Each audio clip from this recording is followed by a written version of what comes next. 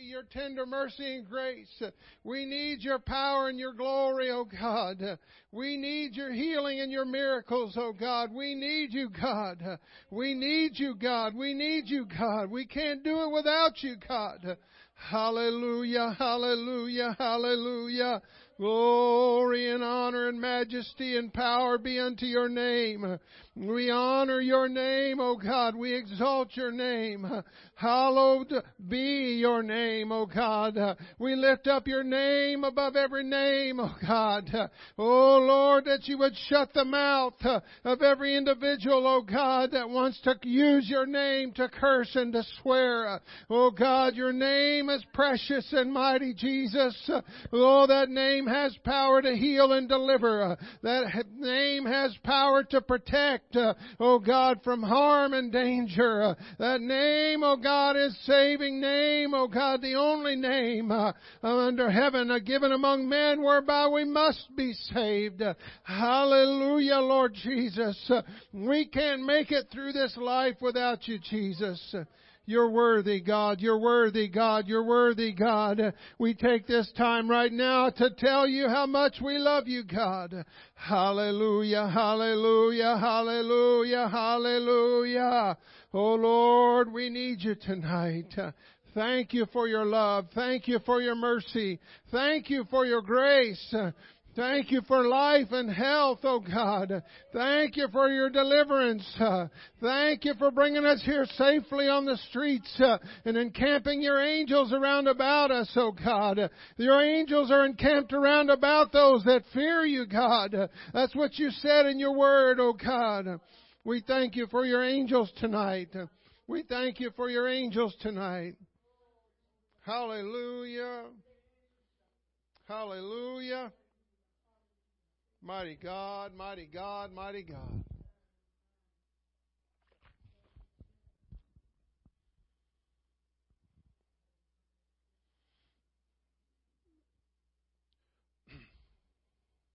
Matthew 18:19 says, "And again I say unto you that if 2 or 3 shall agree on earth as touching anything that they shall ask, it shall be done for them that of my Father which is in heaven." And then verse 20 says, "For where 2 or 3 are gathered together in my name, there am I in the midst of them." And those letters in the Bible are in red. So we know who said that. That's not just some cliche saying that we say because it sounds good. Because that's what we're supposed to say. But it is true. Jesus said it. Where 2 or 3 are gathered together in my name. Amen. Gathered together doesn't specify where. Doesn't specify what they're wearing. It doesn't specify anything. Just where 2 or 3 are gathered. And in those days, they didn't gather in a church. This is not what I'm teaching, by the way. But they didn't. They didn't gather in a building. They gathered in a house. They gathered in a cave. They gathered wherever they could. And He would be right there in the midst of us if we just gathered in a group in the middle of the mall and just started having a prayer meeting. He would be there with us. He would show up. And if you think about it, He's already there because God is everywhere. But then we bring the power of the Holy Ghost that's in each one of us into that situation, into that gathering, if you will. And so He's here tonight. And He intended for those that are here to be here. And those that are not, that's between them and God. If they feel like He told them to stay home, then who am I to judge that? There is sickness, there are things going on, and so God is in control. Ultimately, God is in control. Amen? Sorry that our pastor is sick, so you all are left with me. Amen. But by God's grace and mercy, I'm going to say what He has sent me to say. I was going to teach on this last Wednesday, and I just felt the Lord impressing me to just bring this to this Wednesday. I sought to see if He wanted me to teach something else, and I just felt like He led me back to this, and so this is what we're going to talk about tonight. a balanced relationship. A balanced relationship. So if we could turn in our Bibles tonight to the book of Proverbs, chapter 4, verse 23. Proverbs chapter 4, verse 23. Amen. Our relationship with Him is so vital and so important to everything that we do for the kingdom. Each one of us individually, as individuals, need to have that relationship. And as a church, as a body, we need to have a relationship. Amen. You know, the head, your brain is an amazing thing. It's an amazing creation of God. It makes any supercomputer in this world today pales in comparison to what our brain can do. And so it controls our whole body. Just me walking around in here, holding this microphone up, talking, my brain is in control of all of that. And God's Spirit is leading me, but it's ultimately my brain is telling my legs to move and my hands to move. And so the body does what the brain tells it to. And the brain's there for when we smash our finger or we touch something hot to tell us, take your hand off of that, it's hot. And we listen to our brain, don't we? You don't just keep holding your hand on that burner on the stove. You take it off of there because it hurts. Because your brain sent your body a signal, pain, do something. And so Jesus Christ is our head. And we are the body. So that it stands to reason, kind of, doesn't it, that we're supposed to be listening to the head. Not when we feel like it, but all the time. All the time. And there's people out there in this world that have diseases or whatever you call it where there's a disconnect between their brain and their body, and they can put their hand on a burner or in a freezer and they would never feel a thing because the signal doesn't get from the brain to or vice versa. I don't ever want to get like that. I don't ever want to be disconnected from the head. Amen. Proverbs chapter 4 verse 23. Keep thy heart, or your inner man, with all diligence. That's not this thing. That's your inner man. That's who you are deep down inside. Keep it. Watch over it. Protect it. Guard it. For out of it are the issues of life. Put away from thee a froward mouth, and perverse lips put far from thee. Notice that it's on the individual to make a choice and make a decision. He's telling us, the writer of this proverb is telling us, you got to do it yourself. You got to put it away. You got to make a decision that I'm going to put some stuff away that used to come out of my mouth that's not going to come out of my mouth anymore. Let thine eyes look right on, and thine eyelids look straight before thee. Ponder the path of thy feet, and let all thy ways be established. Turn not to the right hand nor to the left. Remove thy foot from evil. So we're going to talk about having a balanced relationship. And in a sense, that's what he's saying here. Keep your heart with all this. He's not saying do it yourself. This is not a do it yourself. Okay, God, I got the Holy Ghost, and I got baptized in Jesus' name, so I got it from here. If I need you, I'll let you know. And that's what a lot of people do.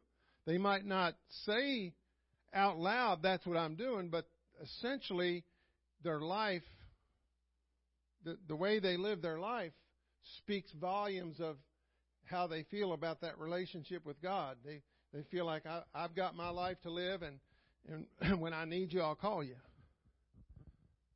And so they hardly ever talk to God, or they give Him an hour every day, and then the rest of the other 23 hours belongs to them. You know?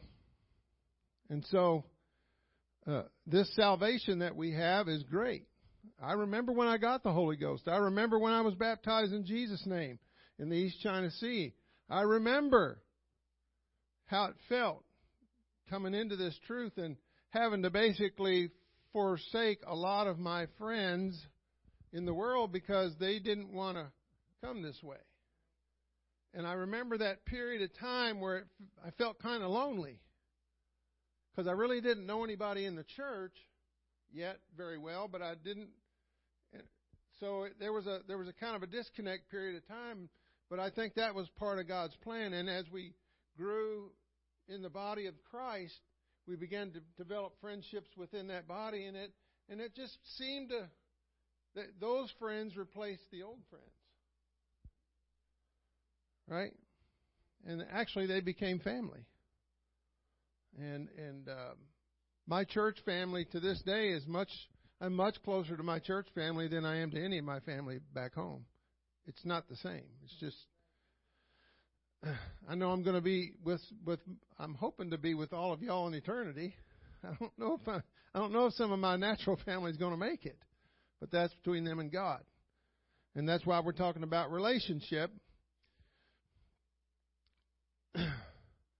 So, question for you is this thing that the writer of this proverb, is this thing that he's asking us to do or instructing us to do, is it a one-time event? No. Some people in apostolic circles and in Pentecost treat it like it's a one-time event. Okay, I got saved. I'm good now. And they just kind of coast. Y'all know anybody like that? I know a lot of people like that. There's probably a lot more that I don't know that are living their life every day like that. Just kind of coasting. Those of you that haven't driven, if you just take your car and put it in neutral as you're going down a hill, it'll just go as fast as gravity will take it. It might get out of control. But I don't want to coast. So it's an ongoing process then if it's not a one-time event. So even though I'm saved, as I heard one person say, I'm safe thus far. As of today, as far as I know, I'm in a good relationship with God. I hope He feels that way. It's not about how I feel about it. Of course I'm going to have a more positive outlook on it. But having a positive outlook and having a good relationship are two different things. And so it's going to be important for us to have this relationship. And so why did he start out by saying, keep thy heart with all diligence, for out of it are the issues of life? What is the big deal about the heart? About the inner man? That's your inner being. That's your innermost feelings. That's the seat of your emotions. That's the seat of where all your decisions are made. And so that area is important. And this writer must have known that. Because I think if it's the same guy I'm thinking of, he had some issues. Because he didn't keep his heart with all diligence, did he? No, he didn't. And so he's trying to help us here. And God's using this word and that man. And somebody wrote this down, and it's here for us today to look at and to understand that we got to keep our heart with all diligence. Why is that? Why won't it just keep itself, Sister Linda? Why? I'm getting ready to answer that question right now. Jeremiah 17, verse 9 and 10. This is a good one to memorize for yourself. As a little reminder to yourself, every day when you wake up, you don't have it. You can't look up in God and say, I got this, because of this scripture right here. It says the heart, that's that same word heart that we read in Proverbs. It's the exact same Hebrew word. The inner man. That heart, our heart, your heart, my inner man, my inner being, my inner individual is deceitful above all things and desperately wicked. Wow. Not just wicked, but desperately wicked. Exceedingly wicked. I mean, it's bad. But don't fear. Who can know it? Who knows their heart? The Lord searches the heart. I'm sorry. I'm going to go back and reread that. It says, I, the Lord, speaking through the prophet Jeremiah, I, the Lord, search the heart. So if He searches the heart, can anybody else do that? Because it just said the heart is deceitful above all things and desperately wicked. Who can know it? What individual, what human being can know their heart? It's a rhetorical question. Nobody. Because He answers it. I, the Lord, search the heart. I try the reins, even to give every man according to his ways and according to the fruit of his doings. I know what's deep down inside of you. You don't even know what you're capable of.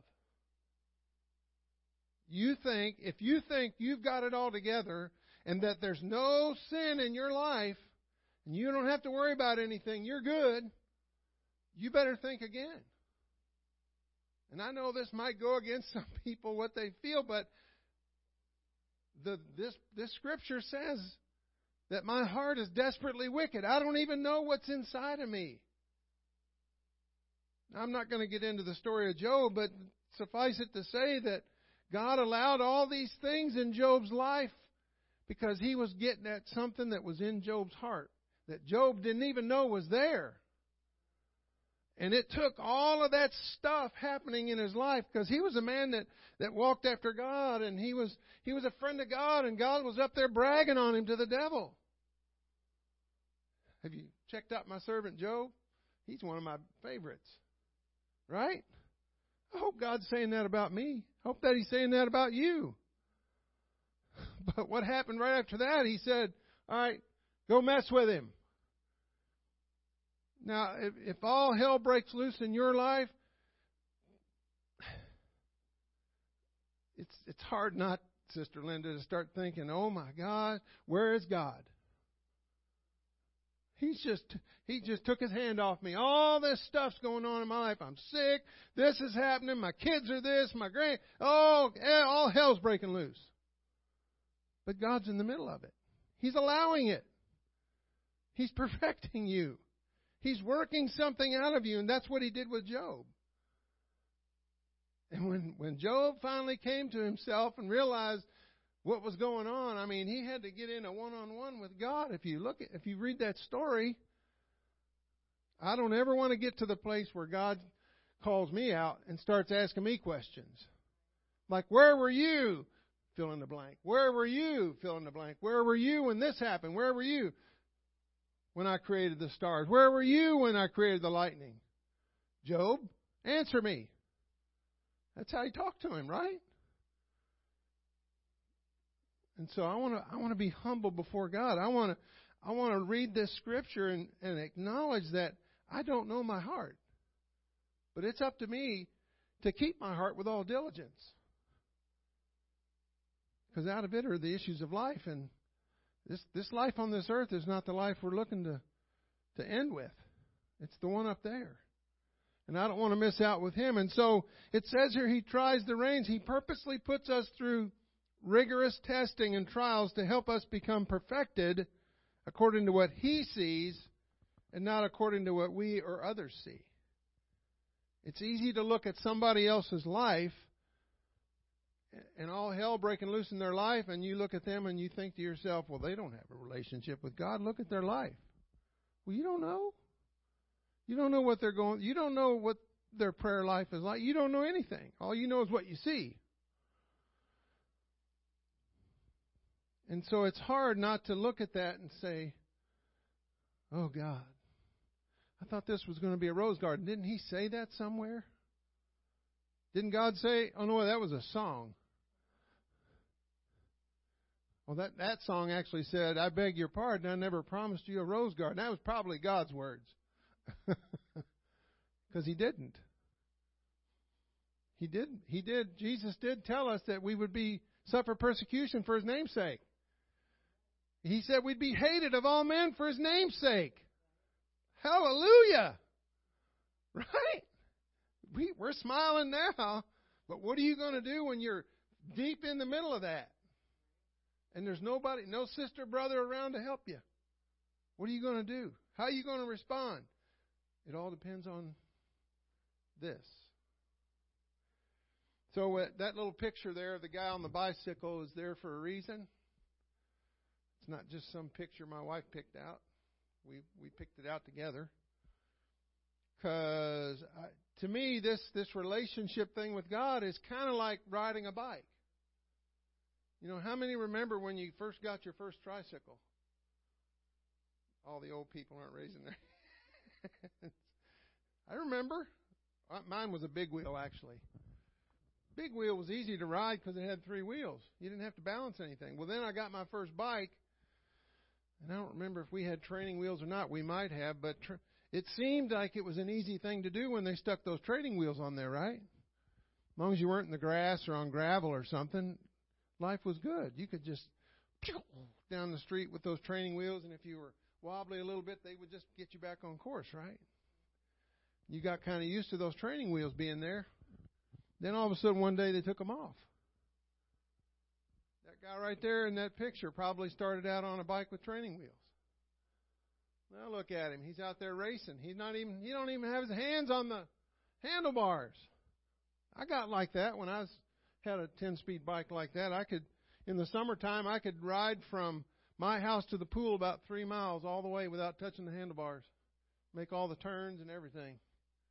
If I tried to do that now, that's why I have a helmet for my bike.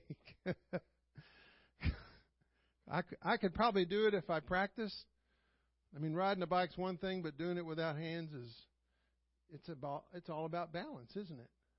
Even that guy right there.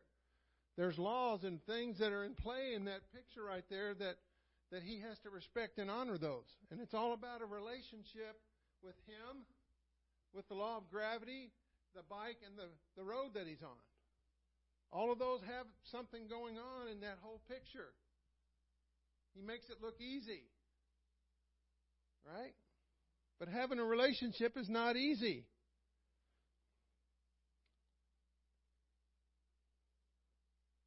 You know, anybody ever in here rode a unicycle? Anybody ever tried? I did. I almost got it. That is a challenge. Have you ever seen somebody ride a unicycle? And then they're juggling stuff while they're riding it, and you're going, oh my goodness, how are they doing that? Well, it didn't start out that way. They had a lot of splats on the concrete with their face, and there was a lot of practice that went into that. To ride that unicycle, just to be able to ride the unicycle and keep it up. Then they added in the juggling or whatever else they were doing. Right? So it looks easy when you see the guy doing it, but if you think about it, it's just like anything else, playing a keyboard or anything else. It takes practice to get really good. I like to listen to some soft jazz on XM, and there's a lot of these artists that from time to time, they highlight these artists, and they get to talking to them, and they say, you know, I remember when I first picked up my first guitar or this or, you know, whatever instrument, and I couldn't play that thing to save my life, and here they are, you know, a professional performer now. How did they get there? Lots of practice. So, Brother Demuth, are you saying that in this relationship thing with God, that it takes practice? Yes. It's a process. It has to happen every day. So if you practice a little, you might be so-so at whatever you're practicing at, right? If you just practice it once a week for an hour, you can play. You're just not going to play very good unless you just have some kind of gift. Then you don't need to. Even people with a gift have to practice, right? And so we got some issues that we got to deal with in our relationship with God, because it's not just going to go perfect. Life comes at you. We have families. We have situations in our life that can affect our relationship with God. We have relationships with other people. That if it wasn't for the grace of God in our relationship with Him, I don't know how these relationships would work out, and some of them don't.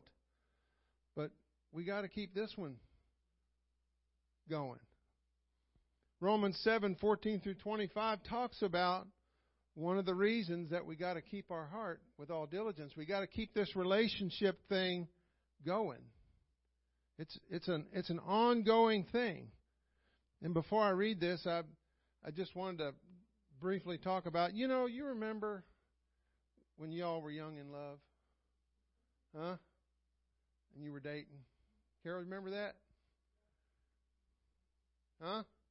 Y'all don't know what I'm talking about? You will. You will. Well, we were in the military when I met my wife, and she was on a different floor than me, female floor, and I was on the male floor, and there was a stairwell in between. And every day after school, we'd meet on that floor, and we'd sit there for hours. And if I couldn't see her, we'd be on the phone, and I just wanted to hear her talk. I didn't care. I didn't have anything to say. I just wanted to hear her voice. The sultry sound of her voice talking. Right? Was it that way? Right? Couldn't wait to be with each other 24/7. Nothing else mattered. Guys, we're going to movie. It's okay. Right? And wasn't it like that when we got into our relationship with God, when we first got in church, when we first got saved? Man, we couldn't wait for work to be over so we could, church is tonight. I can't wait to get to church. I can't wait to see the people of God. I know the preacher's going to preach. I love that church. This life is great. You ever met anybody like that? Just full of zeal? You were like that. I was like that. I don't think I'm like that as much. Sad to say, everybody's going, don't talk about that, Brother Demuth. But that's what happens. Now, 37 years later, it takes effort. I have to be intentional. You have to be intentional with a relationship for it to work. Like Brother Vidito used to say in Louisville, he said, I told my wife once I loved her, and I told her if I changed my mind, I'd let her know. And everybody in church chuckled and laughed because they knew that wasn't true. But that's how we approach our relationship with people. God forbid we approach our relationship with God that way. And if we do, we can expect nothing less than all kinds of trouble. Because God's going to be like, well, if you don't want to talk to me, I don't want to talk to you. Because He's not going to force us. I didn't force her to be in a relationship with me. She didn't force me to be in a relationship with her. We both wanted it. And really, as you get older, you have to be intentional. We have to, when we were raising our kids, we intentionally had date night once a week. I don't know how we did it. If we got a babysitter, I can't remember. But we intentionally, and we've told our sons, you got to have a date night. You got to keep that relationship fresh, and because if you don't, you're going to get to the moment when all the kids move out, and you're not going to have anything, no foundation of a relationship to go on from that point. And a lot of relationships end at that point. Called the empty nest syndrome. And so we got to be careful. That's why that proverb is there, among others. We got to keep our heart with all diligence. It's your salvation. Seek out your own salvation with fear and trembling. I can't save you, Miriam. Nobody in this room can save you. Only Jesus can save you. And only Miriam can keep that relationship alive with Him. I can tell you to do it. I can come back there and shake you and try to make you do it, but it's not going to work, is it? You got to want to. Brother Oggs used to preach a message, you got to have a want to. Okay, the sin nature still remains. Romans 7:14, for we know that the law is spiritual, but I am carnal, sold under sin. Who's speaking? Right there. Paul. Book of Romans. Chapter 7, verse 14. Paul is speaking of himself. Is he not? For that which I do, I allow not. For what I would, that do I not. But what I hate, that I do. That do I. If then I do not do that which I would not, and consent unto the law, that it is good.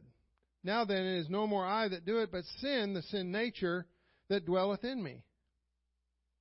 For I know that in me, that is in my flesh, or my fleshly nature, dwelleth no good thing. Isn't that kind of what the proverb said? Our heart's desperately wicked. There's nothing good in us. Nothing. Paul's acknowledging that.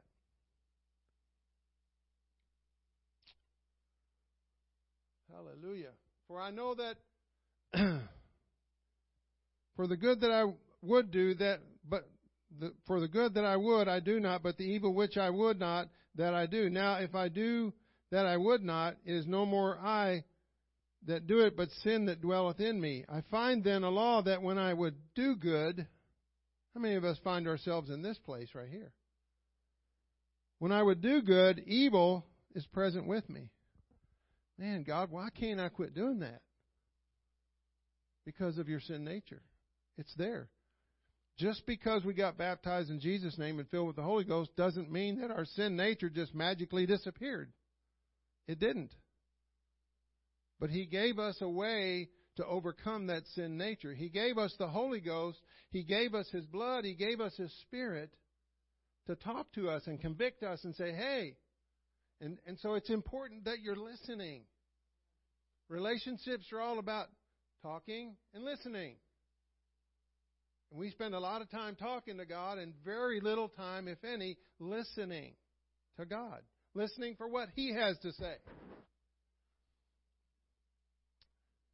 For I delight in the law of God after the inward man, my inner man. I want to serve God. I want to serve Him down here in my spirit. I want to serve Him, but why do I keep having these problems? Why do I keep slipping the tongue? Why do I keep blessing out the drivers? Why do I keep doing this stuff?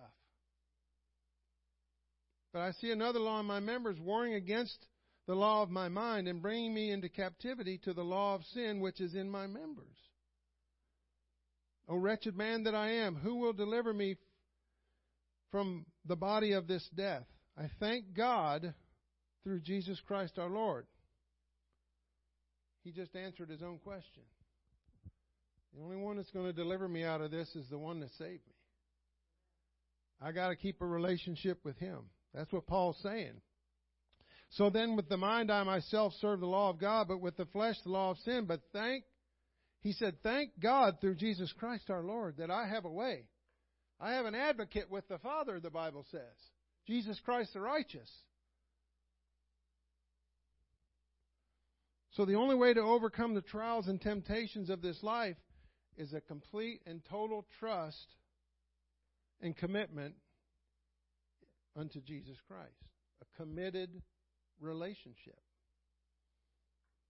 And so our relationship with Him is this way. It's vertical.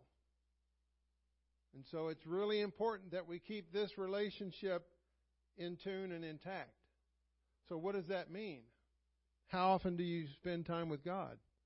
Yes. All day. Now I go to work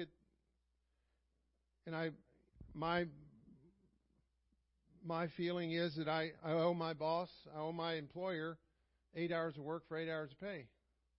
But they are kind enough to give me some break times, and the way my job is, I pretty much run my own tickets, and nobody tells me, okay, get up and go do this and get up and go do that. I just kind of manage my own day.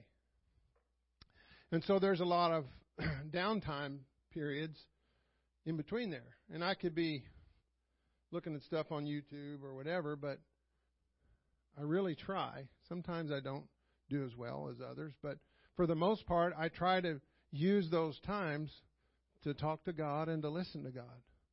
There's a lot of times I have to walk down those hallways, and I might be out there for 30 or 40 minutes, and I've got that mask on my face, and so I'm just talking to God, talking in tongues, listening to God, singing praises to Him. I use that time. I utilize that time because I don't want to just give Him an hour in the morning or 30 minutes and just say, I'll see you tonight.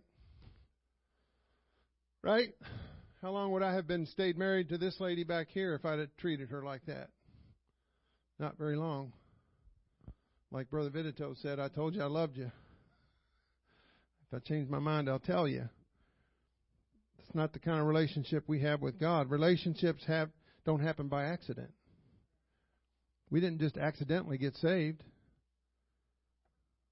We decided when there was an altar call, when a preacher was preaching and we felt the conviction and the power of God in our life, we made a decision. I want that. I want that relationship. I want to go spend time with Him. And it, like I was saying earlier at the very beginning, we were so zealous and it was so exciting. And then over time, it just kind of starts to wane, and we got to be careful. We got to be careful of that, because that is the trick of the enemy. He's not necessarily going to just bring blatant sin into our life. He just, Brother Parker has read that story about the devil and how he's working at keeping everybody busy doing other stuff so they don't have time to think about serving God. And isn't that true? Isn't that true? And so, as I said earlier, it's got to be intentional. You've got to determine that the most important thing to me in my life right now is spending time with Jesus. And He knows. Believe it or not, He actually knows that we have a life. He knows that we have issues with family members. He knows that we have sicknesses and bills to pay. He knows all that.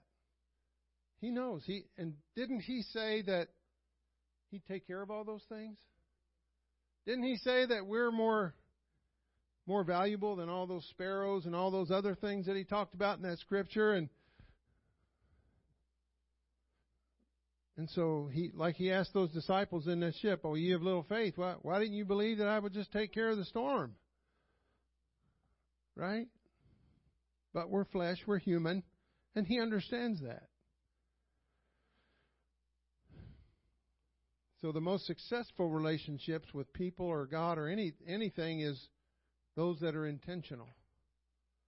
And that guy in that picture is let me see if I can say this without stumbling over my words. Blah, blah, blah. He was very intentional to get to that point where he was a professional cyclist. I guess he looks like one in that picture, right? He had to be intentional. If he might be at the Olympics for all I know, but he had to be intentional about his relationship with that bike to get to the place where he could rate being able to go race in a race like that. And so if we're going to do the things that God wants us to do in these last days, we're going to have to be intentional with our relationship with Him. I heard a preacher preach this one time.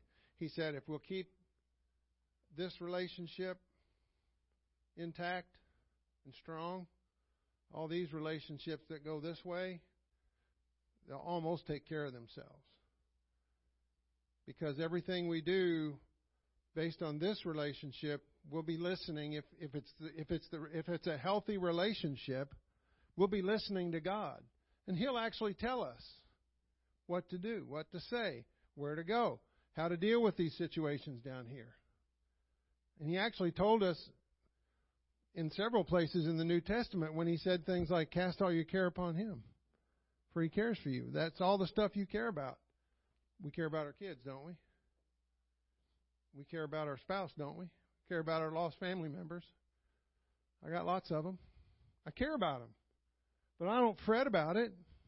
I don't worry about it. I don't lose sleep at night over it.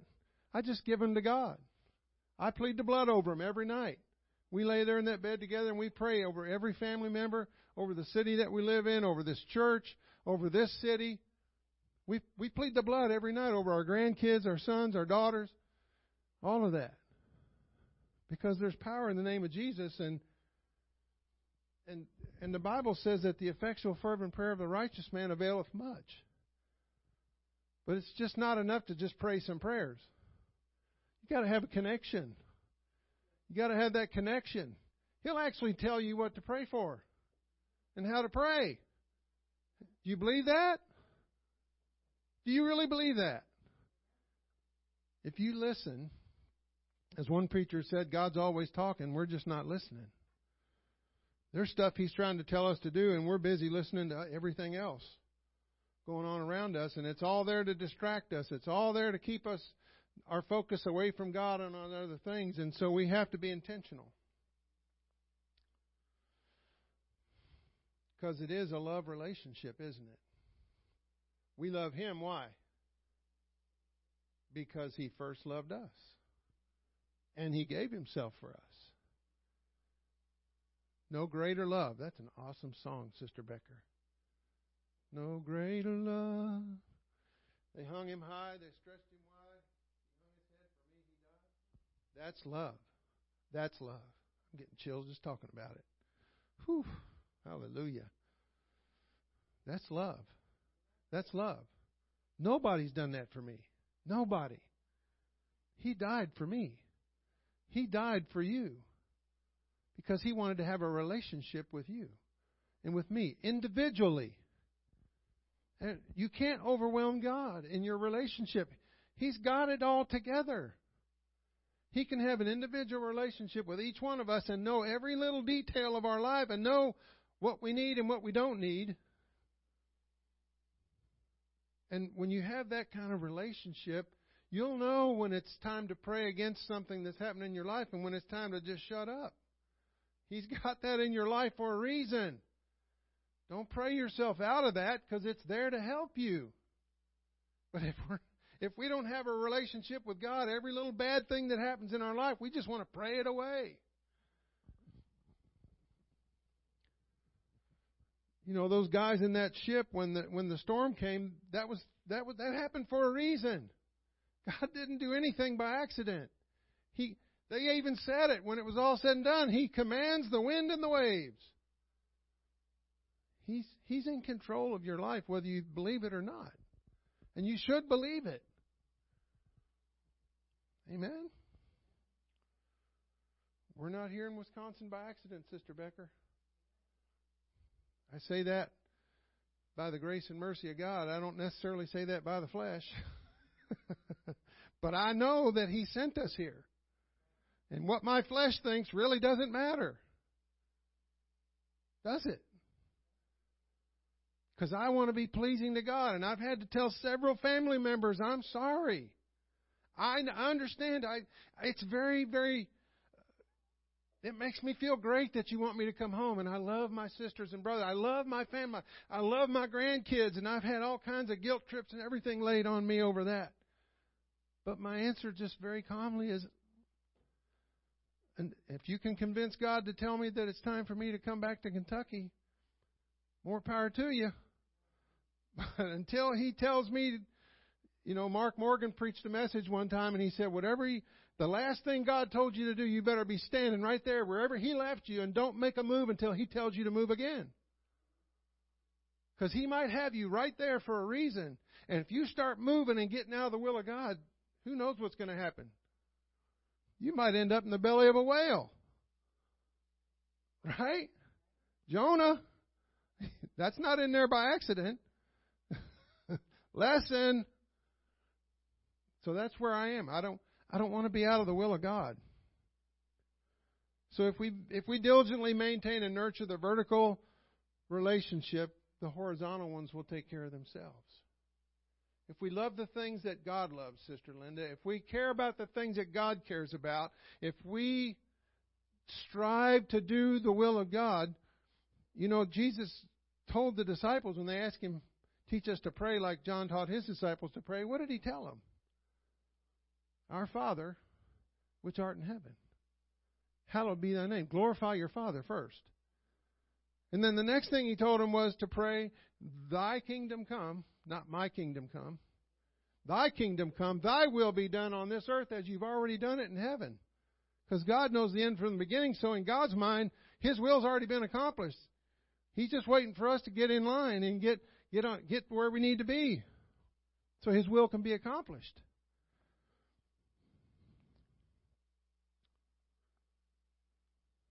And as I bring this to a close, the last scripture, I hope this is all right tonight. John, Okay. If the pastor wants to reach through the internet and pull my coattail, if he's listening, just text me. My phone's back there, but my wife will tell me. Hallelujah. I believe I'm in the will of God anyway, so we're all good. John 15, verse 1 through 5 says, I am the true vine, Jesus speaking, and my Father is the husbandman. John 15, 1 through 5. Oh, John 15, 1 through 5. Sorry. I'm human. I am the true vine. My Father is the husbandman. Every branch in me that beareth not fruit, he taketh away. And every branch that beareth fruit, bearing fruit's a good thing, right? God, I'm bearing fruit. See? I'm connected to the vine. I'm the branch. I'm bearing fruit, God. Isn't that good? And He says, every branch that bears fruit, He purges it, that it may bring forth more fruit. That's that tough time you're going through. That's that purging. That's that silver going through the fire one more time to get the dross out. That's the heating up and the cooling down and all the seemingly hell that you're going through in your life. That's what that is. Now you're clean through the word which I have spoken unto you. Abide in me. You know, Jesus said all this with just the most deepest love for us that He could. When He was talking to His disciples, He just said this with so much love. Abide in me and I in you. As the branch cannot bear fruit of itself, except it abide in the vine, no more can you bear fruit, that's implied, except you abide in me. I am the vine. He reminds us again, you are the branches. Just like He says, you're the clay, I'm the potter. The clay doesn't tell the potter what to make it. The clay just sits there on the wheel and waits for the potter to do his work. I am the vine, ye are the branches. He that abideth in me and I in him, the same bringeth forth much fruit. If you'll just abide in Him and let Him abide in you, that's that relationship. That's that vertical relationship all day long. If you'll just do that, you'll bring forth much fruit. What kind of fruit? Fruit of the Spirit, maybe. Fruit of other souls coming into the kingdom. Whatever fruit He's wanting you to grow. But it's going to be fruit if the relationship's good, if you're connected to the vine, and you stay connected to the vine. For without me ye can do, what does that say? Nothing. And in the Greek it means not one thing. He said to keep going. He was online. I was checking. And so we can't do anything without Him. You can't breathe without Him. How many people since I've been sitting here have said to their heart, beat, beat? Or to their eyes, open, look, to their ears, listen? No, none of us. You haven't even thought about it. We go through our day and our heart beats and beats and beats and beats and beats, and our lungs work and our legs work, and we get headaches and just all kinds of stuff happen, and we never really think about God's in control of all that. When we wake up in the morning in our bed and we hear the alarm clock going off, do you think about, hey, I mean, the first words out of my mouth, Sister Becker, every day is, in Him I live and move and have my being. Thank you for letting me live through the night and breathe your air and allowing me to wake up, because He could have just let me die in my sleep. I don't know when my time is. That's His business. And so we can't do anything without Him. But we try to do a lot of things without Him. We do. We try to do most everything without Him, even in the church. And then we try to come up with our plans, and we want to, here, God, would you bless this? Can you bless my good idea, God? Even if it didn't come from you, it's still a good one. Right? When instead we should be saying, what do you want me to say, God? What do you want me to do? Where do you want me to go? I wasn't seeking the Lord to come to Wisconsin when He told me to come here. I was, yeah, there's a voice back there. Absolutely not. But I was seeking the will of God. I was just seeking the will of God. And he chose this time, and every other time that God's told us to move and go a different place, He's always confirmed it through my wife. This time He didn't. And I thought sure He would. And so we waited and fasted some more and prayed, and He wouldn't. But I just kept feeling the strong urging that we needed to go. And so He confirmed it to her later when she met Linda. I'm not kidding you. That God sent that lady to help encourage my wife. Now, I'm not trying to lift you up. I'm just saying God knows what He's doing. And now I'm being told by Linda that I can't leave without her permission. Did I say that out loud? I'm just teasing with her. She has said that, though. But I have assured her, we're not going anywhere unless I know that God is telling me. And I'm going to tell you right now, if God starts telling me and my wife it's time to move on, you know what? He's going to tell the pastor. He's going to confirm that. I believe that. And so we're on His chessboard, folks. He just moves us around at His will. And we need to be willing. You know, it's hard when a church has 6 or 7 or 8 preachers, and all of a sudden God starts calling them away one by one. That pastor wants to hang on to them. But what he needs to do is release them. Because God has taken them somewhere to do, and they might need to be somewhere else for them to be in His will. God doesn't make mistakes. He doesn't say, oh man, I didn't mean for you to go to Wisconsin. I am so sorry. He's never said that to me, ever. Even though I might have sought after it the first winter I was here, ever. Because it was tough. It wasn't easy when we first came up here. It was very, very, very difficult. But God kept us. And He kept our spirit. He kept us encouraged. And we still yet don't really know 100% why we're here, but all I know is that we are right square smack in the middle of the will of God. And I don't want to be anywhere else but right there. He opened that door for that job that I have. He opened the door for that job she has. He opened the door for that house that we have. We had no idea. We were not even thinking about looking for a house. And He just dropped that in our spirit one day, and we started questioning it, and He just very quietly said to me in my spirit, I got this. Go ahead. Okay. And He did. And so it's all about relationship. And I'm not bragging on myself or anything, but my relationship with Him has grown in the last 6 or 7 years just being here. But Sister Becker, I don't want it to stop. I've not arrived yet. I'm still striving for perfection. I'm still striving to overcome this flesh. I'm still working, and He's still working on me to make me what I ought to be, right?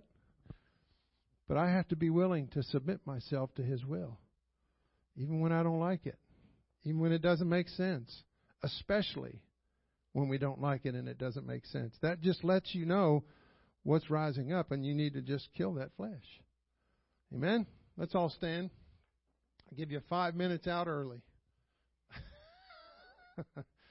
Hallelujah, Jesus. Father, You've been so good to us. You've kept us through the wind and the rain, the storms. Not only the storms outside the door, but the storms of life. Father, You've kept us, Lord, and You're keeping us. And You're allowing the trials in our life for Your purpose and for Your will, for Your glory, Lord. For You're working all things together for Your good, Lord. And You said that in Your word, to them that love You and them that are the called according to Your purpose. Father, more than anything else tonight in this year of 2022, if we don't make any kind of resolution or any kind of promise or commitment to ourselves, let us make that commitment, God, that we will strengthen that relationship, that we will begin to lay aside the unimportant and the unnecessary things, oh God, and that we will begin to focus on our relationship with You, because that's the only relationship that matters, oh God, in this life. Because we're not going to be in this life much longer, oh God. We're going to be in glory with You, and so we want to have that relationship. We want to know your still small voice, oh God. We want to know your voice that's speaking to us, oh God, prompting us, oh God, to go to the right hand or to the left, oh God, and to go to whatever city, to do whatever you would have us to do, to say whatever you would have us to say, Father.